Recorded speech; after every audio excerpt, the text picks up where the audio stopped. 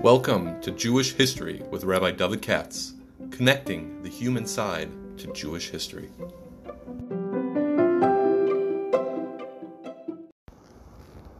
For sponsorship opportunities or to support this podcast, please visit our donate page at www.support.rabbidavidkatz.com.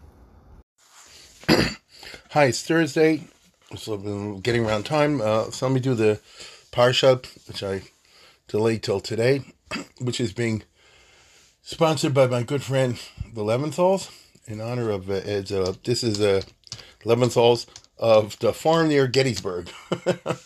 You haven't seen anything if you haven't been there. I'll tell you that right now. But this is and Mass Leventhal are sponsoring for the memory of David Leventhal, brother. David Mendel ben Herschel Levi, and all the brother-in-law, Sheldon Skuro, Simcha ben Moshe, from the Neshamas Shaman Aliyah. We hope this will be Aliyah's Neshama. So thank you very much. Now, this week, of course, is Bamidbar, which happens to come out as it is the calendar just before Shavuos. It's not always like that. And it's very interesting, the relationship between Bamidbar on the one hand and Shavuos on the other, in terms of chronology, cause and effect, and many other things. I'll tell you what occurred to me, especially since I did Chavakuk yesterday in the Haftorah, and that reminds you of the Messianic era. And basically, to cut to the chase, there are, just as we say in modern Judaism, that there are alternative possible models for the Messianic process. It could go this way, it could go that way. A lot of different ways. It's not clear. If you think about it, that lies, at the very heart of the machlokas, of the Rav Kook types, the religious Zionists who say this is Aschalta de Gula versus others who say not. Nobody knows, But this whole idea that there are, different models that people either have traditions about or come up with on their own is very much based, it seems to me, parallels what you find in the biblical times. Bamidbar, of course, has a specific time and place. Tahainu, Vayidaber Hashem al Moshe midbar Sinai be'ol moed be'echad lachodesh hasheni. So on the first day of Iyar, Bashana Hasheni is the season of Mitzrayim, 1 year after they left Egypt. So obviously, it's a packed year. As I always say, they leave Egypt on a Pesach, and then they have all their adventures until they get to Shavuos, and then comes 40, 40, and 40, till you get the second Luchos on Yom Kippur, and then comes the building of the Mishkan, which by tradition is supposed to last until Hanukkah. There's a certain gap. What happens between Hanukkah and Rosh Chodesh Nisan? It's like a lacuna. It's interesting because we all know, again, going by our tradition, that the Mishkan was actually erected on Rosh Chodesh Nisan, although it was shovel ready by Hanukkah time. And the story takes you from that moment on, the book of Vayikra. So the construction of Mishkan and then the ceremonies that are going to the Mishkan, that is the book of Vayikra, basically, for the most part. Tumah and Tyra, Karbonis, and so forth. Kachim and Tyra, as they call it. And that means that it wasn't quite, let's put it this way. About a year after they left Egypt, that's when it seems to be they got all these instructions, these manifold instructions that constitute the book of Vayikra. As somebody pointed out to me the other day, B'chukosei doesn't 100% fit into that because it doesn't say V'adaber Shem al-Moshe Lemor or Be'ol Moed or anything like it. It just says in B'chukosei Teilechot. But leave that alone for a moment. So, all the book of Vayikra are taking place in a rather static context. That there was a Mishkan already set up, so it's after Rosh Chodesh Nisan. But it's in other words, it would be in the month of Nisan primarily, and it's prior to the book of Bamidbar, because everything that's going to happen right now picks up where Baker left off. So maybe I'm missing something over here, but it's kind of interesting that there's a lot of packed material chronologically over that month of Nisan. In which case, because that's when Vayikra Tzav Shmini Tazria Mitzvah Achri Mos Kedushim and all that happens. Okay, even Achri Moses took place in the 8th day of Nisan, by the Miluim. So it's quite a month. Now, then starts the question of where do you go from here? And that's the book of Bamidbar, because it actually picks up the narrative. So it's a year and 2 weeks, approximately, since Pesach. Right? A year and 2 weeks. And what happened? You're told, as you know, to go count everybody. Now, why are you counting everybody? Well, Rashi gives a nice shot, a very famous one, which is Mitochi Basan Manosa, because he loved him. I always call that the tourist shot. If you've ever been in Israel, overseas, if you're a tourist, you're constantly feeling if your passport has not been stolen. Mitochi Basan Manosa.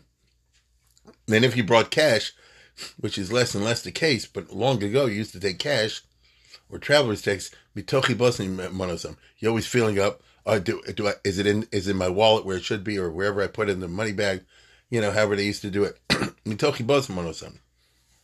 That's a very basic idea that you always want to feel tactically, tactilely, what you have. And that would be a sign of chiba.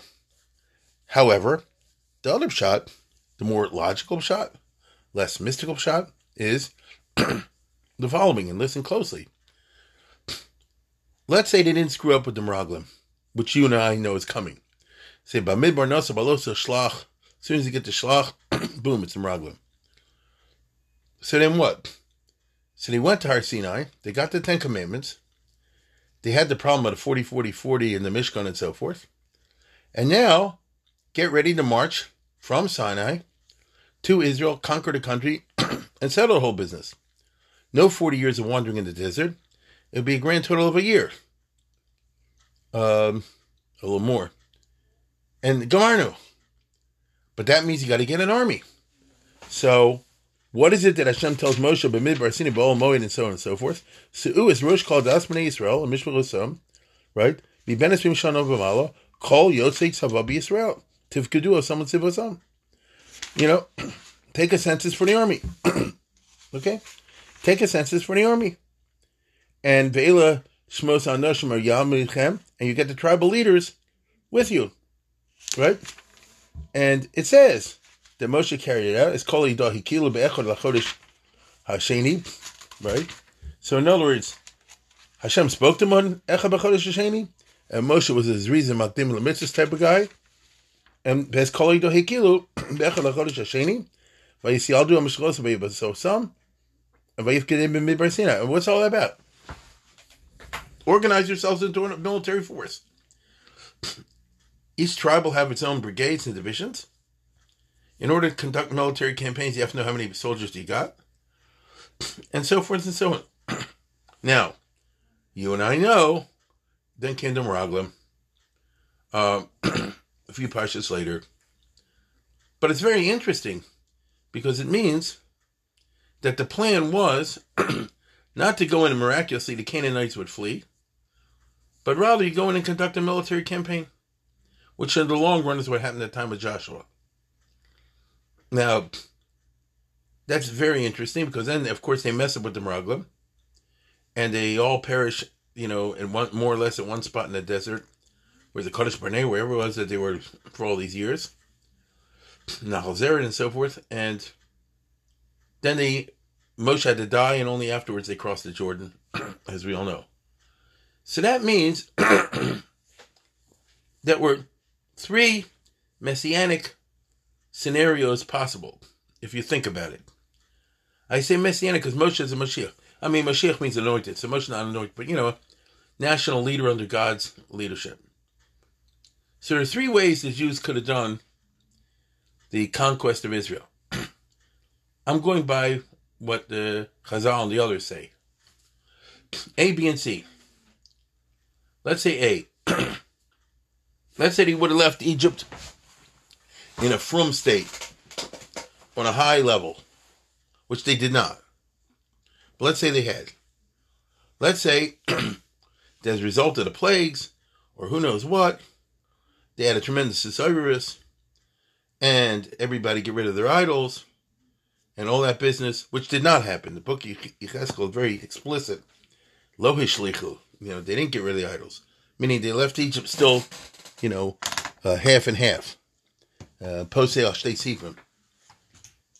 So, let's say it hadn't been that way. Let's say after the 10 plagues, the people said, Hashem Elokim, and we follow you blindly, and so forth. Then they wouldn't have went 3 days into Israel. The only reason is Pen Mirror, Vayasev Elohim some Derech Yamsuv. How's it go? Vayibashal Par somebody, and God took him around the way. Kilmar Elohim Penny Euro Milchama Bashal Mitzrayim. The reason that God took him on a circuitous route, instead of right across the top of the Sinai Peninsula that we're all familiar with, and they wouldn't have gotten there in a couple days, is because of their spiritual state. Right?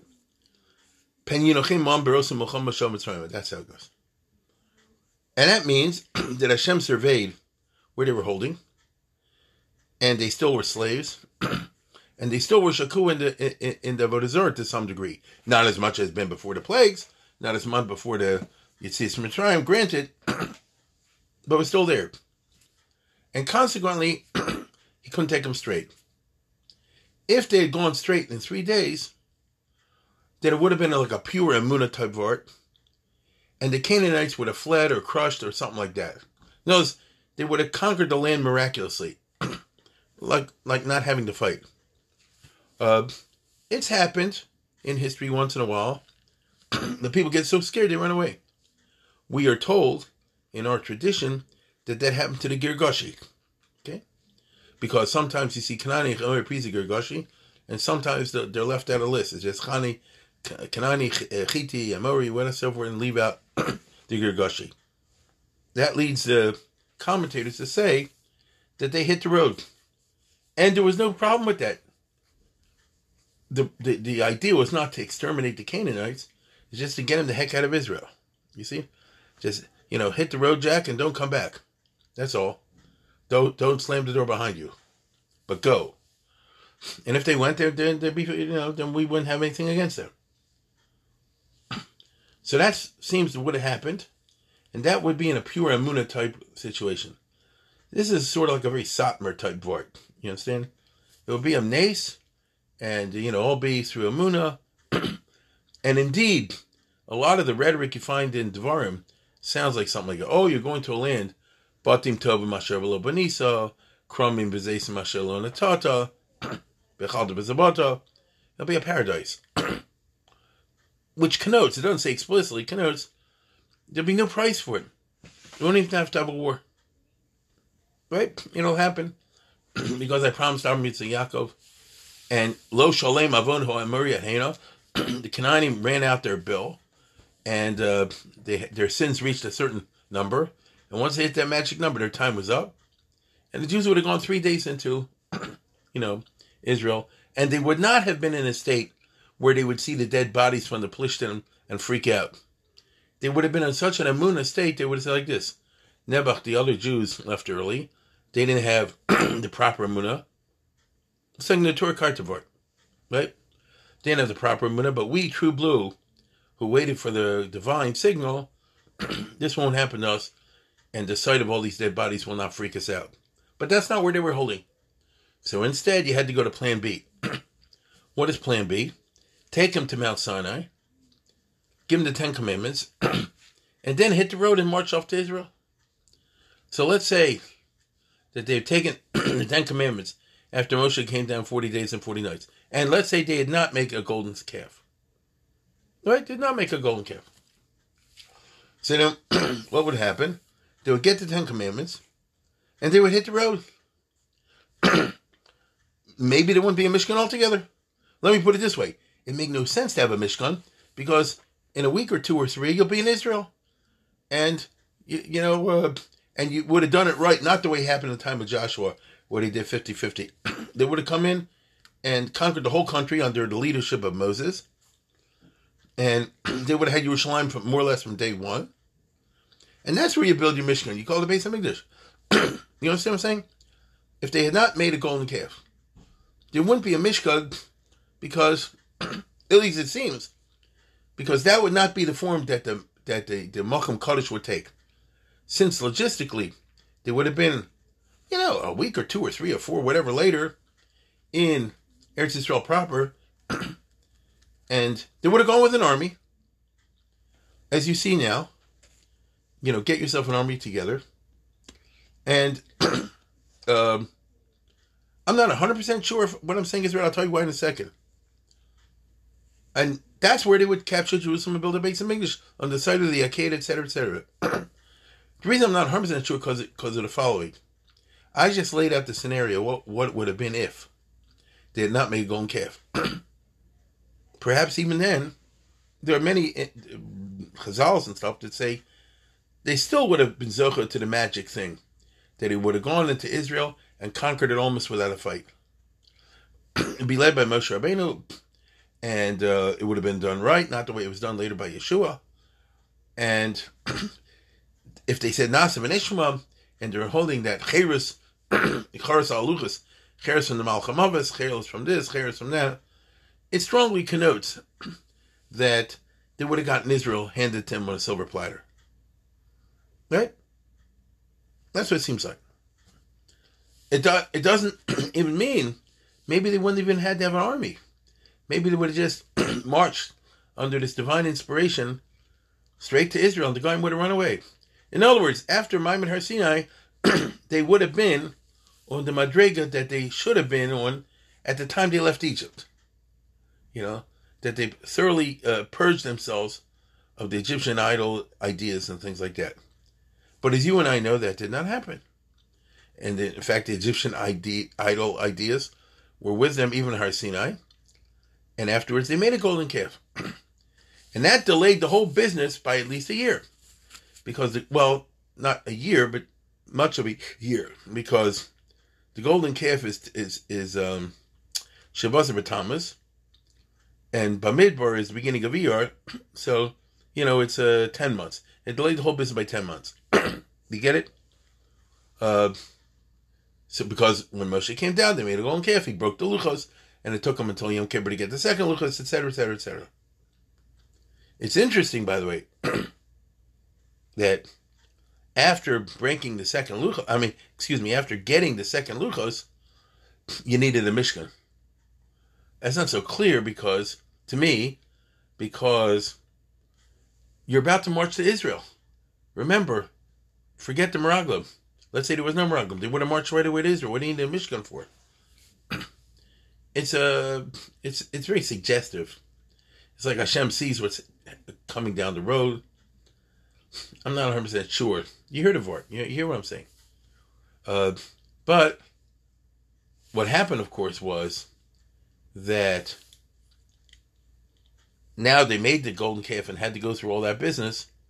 So here we are beating up a Midbar. Hashem says, okay, we're going to march to Israel, but now you're going to have to do it through a military war. Therefore, I need a census. And we have to organize an army. Which clearly implies that it's going to be more complicated. It's not the enemy's going to break and run.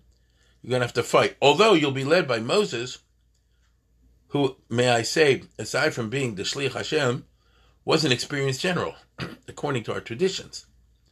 Going back to Josephus and beyond, that Moshe had been an Egyptian general and all that stuff. And so a guy like Moshe was not exactly inexperienced when it comes to wars. And as a matter of fact, you would say, in retrospect, wow, look how the divine providence works. That Moshe was given a military training so that decades later, when he led the Klal Yisrael into Eretz Yisrael, he was able to efficiently conduct military operations and break the enemy in a fairly rapid way when he was there. But once again, the divine plan is upset because human beings are human beings. And so, where our Pasha is holding is, you didn't get it right when you left Egypt. You didn't get it right when Moshe came down with the first Luchos. Now we're holding by the second Luchos, so it seems like you do need a Mishkan. It almost implies they need the Mishkan for short-term purposes. That, just to keep the Jews from and not making another golden calf, you need a Mishkan for the next couple of weeks. Because think about what I'm saying. Let's say they hadn't been Raglim. After we went through all the trouble of building up the Mishkan and all the parshas in the Torah to deal with it in detail. And let's say, after taking the census in today's parsha, Moshe Rabbeinu would have led the Jews, 11 days journey, whatever it says, into Eretz Yisrael, and Moshe Rabbeinu would lead the Jews in the conquest of Eretz Yisrael. And by the way, he would do it right. But I'll tell you what I mean by that, including the Gaza Strip, including Lebanon, because if you look at the biblical boundaries, they include the Gaza Strip and they include Lebanon, plus more. It does not include necessarily the Aver Yarden, but it does include that. In Syria, parts of it. So the point is, Moshe would have done it right. And then they would have taken Yerushalayim, as I said before, very early on. And then under the leadership of Moshe Rabbeinu, one would imagine that they would build a Beis HaMikdash. And so the Mishkan really would have been there for a very short time. And that leads with the Mashmos. It implies that the Mishkan was there, as I said before, as a temporary, momentary kind of thing to keep the Jews from slipping back into Egel Azov-ism in the relatively short time that they're there. That's what it seems. And that leads us with today's Pasha. And now they're getting ready, and they will take a census, as you know. They'll eventually even take a census of the Levites for the Beis HaMikdash purposes and so forth. Mishkan purposes. But Tikr Zach over here is for the army. That's the Rashbam and the Ibn Ezra and many Mefarshim understand. That's the Pashup shot. Rashi shot, which we all know from school, is a nice shot. Bitochi Bas and Monosam, but it's not a Pashup shot. And then he would have had a war. So that's just interesting. Now, even that didn't work. They screwed up the third time. Not only by not leaving Egypt and getting rid of all the idolatry, and not only by making a golden calf, but the third time is the Meraglim that's coming up. When that happened, that sort of like broke the straw. The straw that broke the back. That Hashem said, okay, you're all going to die here. Meaning, nothing works. I tried the Egypt thing, followed by a Har Sinai thing, followed by the Luchos Rishonos, followed by Luchos Shnios. Nothing works. So therefore, this whole generation, Bamidbar Zeh, Yitam B'Sham Yemusu. That's the 40-year business. So they never did get to use that census. I hope you realize that. Whatever census they took for the army, Kol Yotzei Tzavah Yisrael, turned out to be useless. This is ironic. Whoever they counted this week's Parsha perished during the 40 years, correct? If you're 20 and older. We all know the story. So it represents what might have been rather than what actually happened. Okay? Now, this is quite remarkable because the story of Chumash is, like I say, of three big tries. The first time, the second time, the third time. After they leave Egypt, after they get the first Luchos, after they get the second Luchos. That's what we're holding now. And, the Jews don't get it right. Okay? And the truth is, they still had all the Egyptian junk in them because they said, "Vanhi beinenu kachagavim, v'chein hayinu beinehem." Famous story in Meraglim. So they couldn't bring themselves to believe to the point of taking it, to the level of scared or not scared.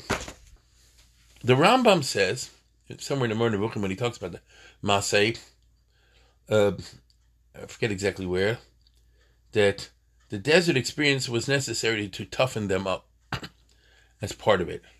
Part of the reason. That when you march around the desert back and forth, it's like one gigantic boot camp. And by the time it's over, whoever survives, survives, and it's tough. And then you're tough enough to go and march into Israel. So clearly, when you look at the Rambam, of course, going from a very rationalistic, non-miraculous kind of aspect, and he's talking about, conquering the land in military terms. You have to have a tough soldiers.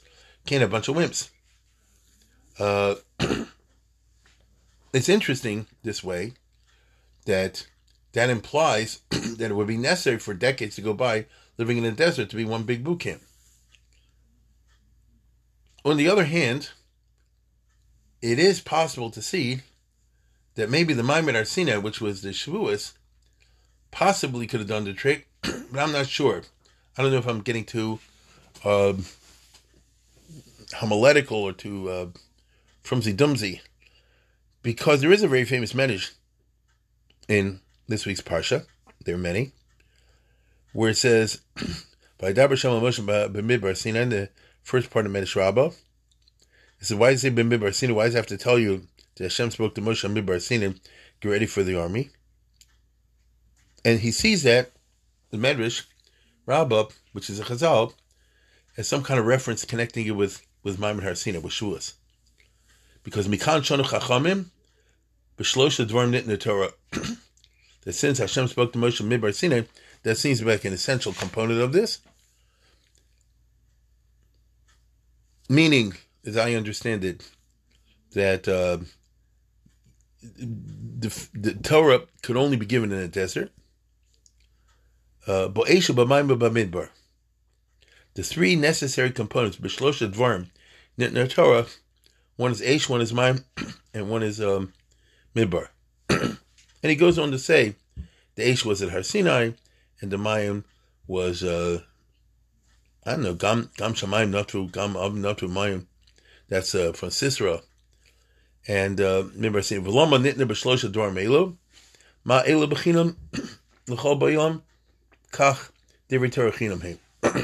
So the plain meaning of that, there's a Davar Acher. Hold on for a second. The plain meaning is a very famous one, teaching in the Mechilta, that the Torah was given in Bamidbar Sinai in the desert, so that the Jewish people can become racist and say nobody can join our religion because you're not a member of the tribe. But rather we have the concept of Gerim, especially Ger Tzedek, and then no matter where you're from, if you're sincere about it, you can join. Because the Torah wasn't given in Jerusalem. Otherwise, God would have arranged it that the Jews should march into Israel, kick the Goyim out. This would be a good movie. Assemble the whole nation at Har Moriah, build a base of Mikdash there, and then get the Torah. That'd be the right way. And then you say it's a very national kind of thing. It's Jew-specific, meaning biologically, racially. If you're not physically descended from Abraham and so forth, you can't be Shaykh. There are religions around the world, some, that do not accept converts as a matter of religious principle. So the Jews could have been that, but we're not, because we say it didn't turn out that way, did it? Instead, Hashem said, I'm not going to take them to Israel and give them the Torah then, but rather I'm going to take them to the desert and give the Torah in the desert, which is, in those days, the desert didn't belong to anybody. In the Mechilta uses the language Dimas Parhesia. It was open to everybody. So that's one vort, that, the Torah is open to anybody. It says, Hoy kol samei l'chol hamayim. Anybody who's thirsty can drink. Davar Acher, the other one is, Vayidaber Hashem Moshe Sinai, Kol mi she'eino osa atzmo k'midbar hefker, eino yochel liknos is a Torah, Chachma Torah. You can't have learning, successful learning. It's a word for a Shavuos. I'm a little going overtime, but I'll go a little bit overtime. This is connecting our parsha with Shavuos, which means you can't have to be kone hachachma v'hatorah. I'll say it again. Kol mi she'eino osa atzmo kamidbar hefker eino yochel liknos is a Torah chachma. How do you translate that? I mean, I know you know the words. How do you translate that? If you are into consumerism, you won't be able to be kone of the Torah. You can't have the materialism and Torah together. There's like a parallel version where it says, Ein adam nase achzari al gufo v'albanov l'al basic harav hazeh ein l'zocher divrei Torah. If you're not willing to self-sacrifice and drop a lot of your fun things and devote many hours to be successful in learning, it means imamelin b'Torah chuka se tolecho lamelin b'Torah. If you're not willing to take that very seriously and drop everything else, it won't work. You won't be kone it, right? You can learn, but you won't be kone it. You won't control it, meaning you won't understand it and be able to, know it in the sense that you own it. Right? Which is very interesting. You have to treat yourself like a midbar. And a midbar to the Chazal means the absence of material stuff. A city was the place of luxury and materialism and consumerism. The desert is the absence of that. The person traveling in the desert, by definition, makes do with the least possible. When you go in the desert on a trip or live there, you have water as rations. You understand? You have food in short supply, and you have what you need to survive, but not extra. When you're in a farm or in the city, there's a good and plenty. Sometimes there's an abundance. This is very interesting nowadays because we don't really have. I gotta think how to say this. We don't really have so many intellectual challenges today. Not the way that Frum sociology has worked out. Most people ignore, shall I call it, the atheistical stuff. Let me use it that way. This, that, and the other. Most people ain't David Tzvi Hoffmans, right? It's not negated to them. But everybody's affected by our current God, which is consumerism. The God in Western culture, American culture, and it's into Israel too, is the consumerism because the consumerism is rocking.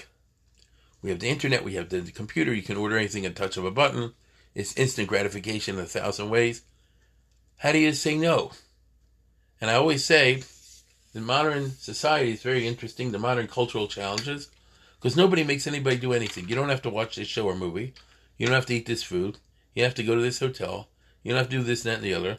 But you do have to say no, no, no all day long. And we've become part of this just by being creatures of the internet. Because, with all their logarithms, they throw stuff at you all the time, don't they? How many times are you deleting? Yom Ha'Valayla Yishbosu. You're deleting all kind of offers, but you don't delete them all. Right? There's a lot of them that you say you're not interested in, but sooner or later they get you and they hook you. And if it's the young people, especially, they hook you on the substances and who knows what. So the modern addiction, things of that nature, are nothing but the manifestation of the extraordinary power of the consumerism in the modern culture, which is penetrating into the Frum life. So it's just very interesting as we go into Shavuos, right? That we say, Kol Misha Knows Atzmo Hefker, Ein Yochel Chacham B'Torah. Now, I'll tell you the funny part of it, and then I'll close this down, because I'm going a little long. Shavuos night, everybody's going to stay up. I mean, those who do. The theory behind staying up is you're supposed to make yourself a shtickle hefker. You'll do without sleep. Theoretically, in the old days, you started, let's say, learning, I'm making this up. Let's start learning at 11:30, 12 o'clock. Let's say with a chavrusa, and that's it. You just went until 5 o'clock. You see, until 6 o'clock, whatever it is in your area. And that's what you do. And by being a Melin B'Torah in the middle of the night, you're like, you're that's the hefker part. Right? Kol Misheino Atzmo Kamidbar, hefker. But what has happened, certainly in America, I imagine in Israel too, I don't know. More and more I see every year that the shows do like this. Oh, we'll have a barbecue in the middle of the night. We'll have a special coffee and a cheesecake in the middle of the night. In other words, there is learning, no question about it. I'm talking about the good people. I'm not the people just hang around the show and just shoot the ball in the corner and, mainly fresh. We won't go into that. I'm talking about the regular guys. I'm talking, at least in Baltimore, I'm sure where you live also. You have some places where in the middle of Shavuos night, you got some serious food situations on your hands. I mean, some serious stuff. I hope it's not booze because that's how you stay up. You get it? But I don't know. So the consumerism is even penetrated into Shavuos night, which is supposed to be the custom, the minhag is supposed to be an example of an antithesis to consumerism. It's supposed to be, like I said before, Osa Atzmo Kamidbar Hefker. So, but we all know that consumerism and Yetzer Hara in general is like water. Water will penetrate wherever it can, wherever there's a crack. And it's just interesting to me that, a guy goes to a shul, especially a fancy shul, and, they have a shiur for an hour, and then they have a break, and then, like I said before, it could be fleishiks, and I'll tell you, boldly, they got like a barbecue middle of the night. Okay? So basically, you're at a Pesach hotel with a little bit of learning on the side. I don't know. It's kind of strange in the context where it says, in this week's Parsha, get everybody ready for the army because we're about to do military service.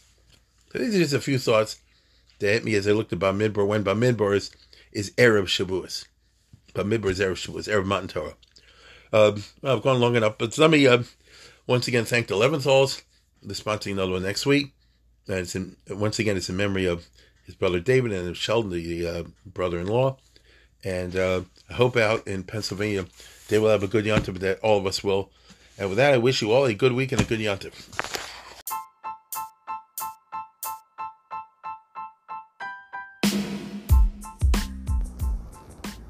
For sponsorship opportunities or to support this podcast, please visit our donate page at www.support.rabbidavidkatz.com.